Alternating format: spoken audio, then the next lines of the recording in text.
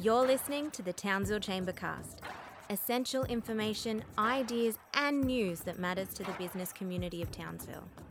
Ahead of the federal election, Chamber CEO Ross McLennan sits down with ALP candidate John Ring.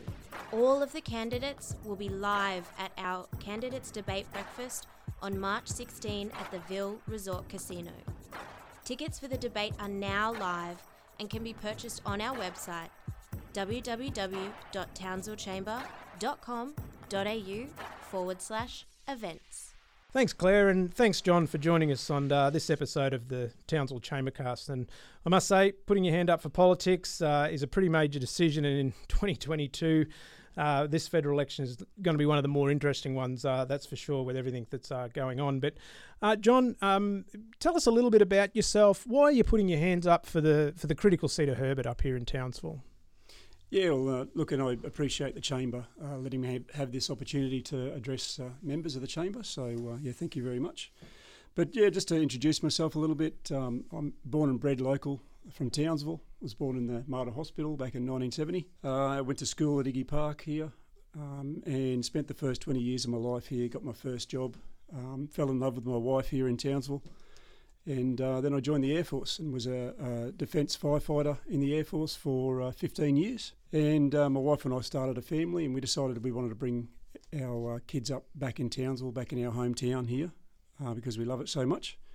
So, I got a job as a civilian firefighter at the airport here in Townsville, and I've been doing that ever since for the last 16 and a half years. So I've been a career firefighter for 31 years all up. And, we've got very strong family ties to the community here in Townsville. Both my mother and father live here. My brother and his family live here. My wife's mother and father and brother and sister live in Townsville as well. So we've got very strong community ties. My father-in-law and mother-in-law have run a couple of small businesses before as well, Mother Hubbard's Car Detailing and Acacia Limousines. And I've helped them out a little bit with the family business every now and then. And my sister also was part owner at one stage of Archer River Roadhouse up in the Cape. And I've gone up there and helped them out a fair bit as well. So I kind of understand a little bit of how small business can be very daunting and a struggle at times, and how businesses have to run lean and mean to make ends meet sometimes, and how they expect governments to do the same sort of thing to run lean. But I think there's always a bit of balance with that as well that needs to be addressed. You can run efficiently and not effectively, so I think you need to be running efficiently and effectively, and I think governments need to do the same thing. To give you an example, and this is probably why I've started to get a bit more involved in politics. Back in 2016, the federal government was going to change some legislation that would have closed airport fire stations in regional airports, and also prevent new stations from opening up. They were going to change the establishment figures. So would have meant that regional airports would have missed out on having that vital protection of aviation firefighters. And emergency services are scarce in the regions already, so we didn't need that from our federal government. So my colleagues and I decided to make sure that the community would know about that. So we ran a bit of a campaign, and local councils didn't even know this sort of thing was happening. So we made sure they knew about it. We lobbied every single member of parliament, every senator, and let the general public know, and made that change to legislation that the government introduced on the Friday before Christmas in 2016, which is usually when they don't want anyone to know about it. We made sure everyone knew about it, and made it that unpopular that the government actually withdrew the bill. As a consequence, we've got a brand new fire station at Whitsundays Coast Airport there, and so people are much better protected, the flying public. That's why I got a little bit more interested in politics. And I've also seen locally here that, the same sort of thing from Phil Thompson and the federal government over the last 3 years. We had cuts to the Bureau of Meteorology. We've had cuts to DVA that have caused our veterans distress in waiting lists have gone from 5,000 people waiting for their claims to be assessed to 50,000 in the last 3 years. And I just think that's a disgrace. We need to be looking after those people that didn't hesitate in looking after us.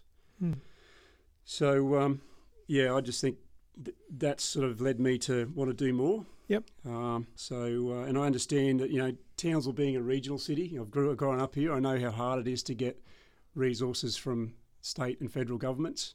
So every little bit of penny that we can get needs to be sought after, and you need a good representative to do that. And I just don't think Phil Thompson's been doing that. Yeah, I mean, you raised some really interesting points there. I know, December time, we got a report from the ACCC about the unaffordability of insurance. They released that on the 21st of December too. So there is some of us that love reading stuff of a night. And I mean, the Chamber, obviously one of our pillars over the last few years has been around insurance, and we've got an announcement now of a reinsurance pool. But there's multiple other things, and everyone's resource poor. And I mean, I commend your advocacy there and your tenacity to get those things across the line, because we understand completely how much work's involved. But, is there any other things that sort of on the tip of your tongue? I mean, obviously we're doing a breakfast next month, but, is there a couple of things that you're really passionate about, you think that we're really missing out on here? Well, you mentioned the reinsurance pool there before, mate. So I've got to say, it's about bloody time the reinsurance pool was introduced into Parliament. We've been waiting 3 years for that now? Is it? Well, I did a podcast with Margaret. Yeah. Well, it was first done in 2015. So yeah. Yeah, right. So longer then. Yeah. So we've been waiting a long time, and there's been many announcements, and with no result. We're all still paying way too much for our insurance. Yep. Both families and businesses. So I have hope that it will make a difference for people, but I'm a little bit reserved in my judgment, because there's been no modelling released on the insurance pool. There's, the RACQ have got concerns, and they've said that even though it's actually in, it could take 6 to 12 months to actually make a difference. Yeah. So that's another, 6 to 12 months after a bill's been passed. So that's another year of high insurance premiums. The Insurance Council of Australia has concerns. Suncorp have concerns of the lack of detail. So, and from my point of view, if you've got good news to give people on the lead up to an election, you generally give them good news. And so, I don't understand why the government hasn't released the modelling. If they've got nothing to hide, then Phil Thompson needs to get in there and release the modelling for businesses and families to make, give us surety. We need assurance on insurance from our government. And we've insurance has been a major player, and look, these things will take time, but obviously, like duplication and multi-layers of government's always a major issue, and I respect the fact that you've talked about the family connections with small business there, and I'm sure around the dinner table they would have talked about the red and green tape that we constantly run into. But with 82% of taxation collected by the federal government, what ideas would you have to sort of streamline some of these complexities for those mums and dads on the ground? Yeah, I'm glad you brought up that, mate. And this is, I think, the second highest taxing government for a federal government. Just behind the Howard government, I believe. So, that's it is a big thing for businesses to deal with, all the red tape, all the different levels of government. So, and I have had discussions with my father-in-law many a time over a beer or two. So, over those sort of things. And I work in the aviation industry. The aviation industry is one of the most highly regulated industries. It's also one of the safest as well. So, I think there's a bit of synergy there between those two things. So, like I said, then I believe there needs to be a balance, and there needs to be a balance between all the levels of government, and you're only going to get that if all levels of government work together.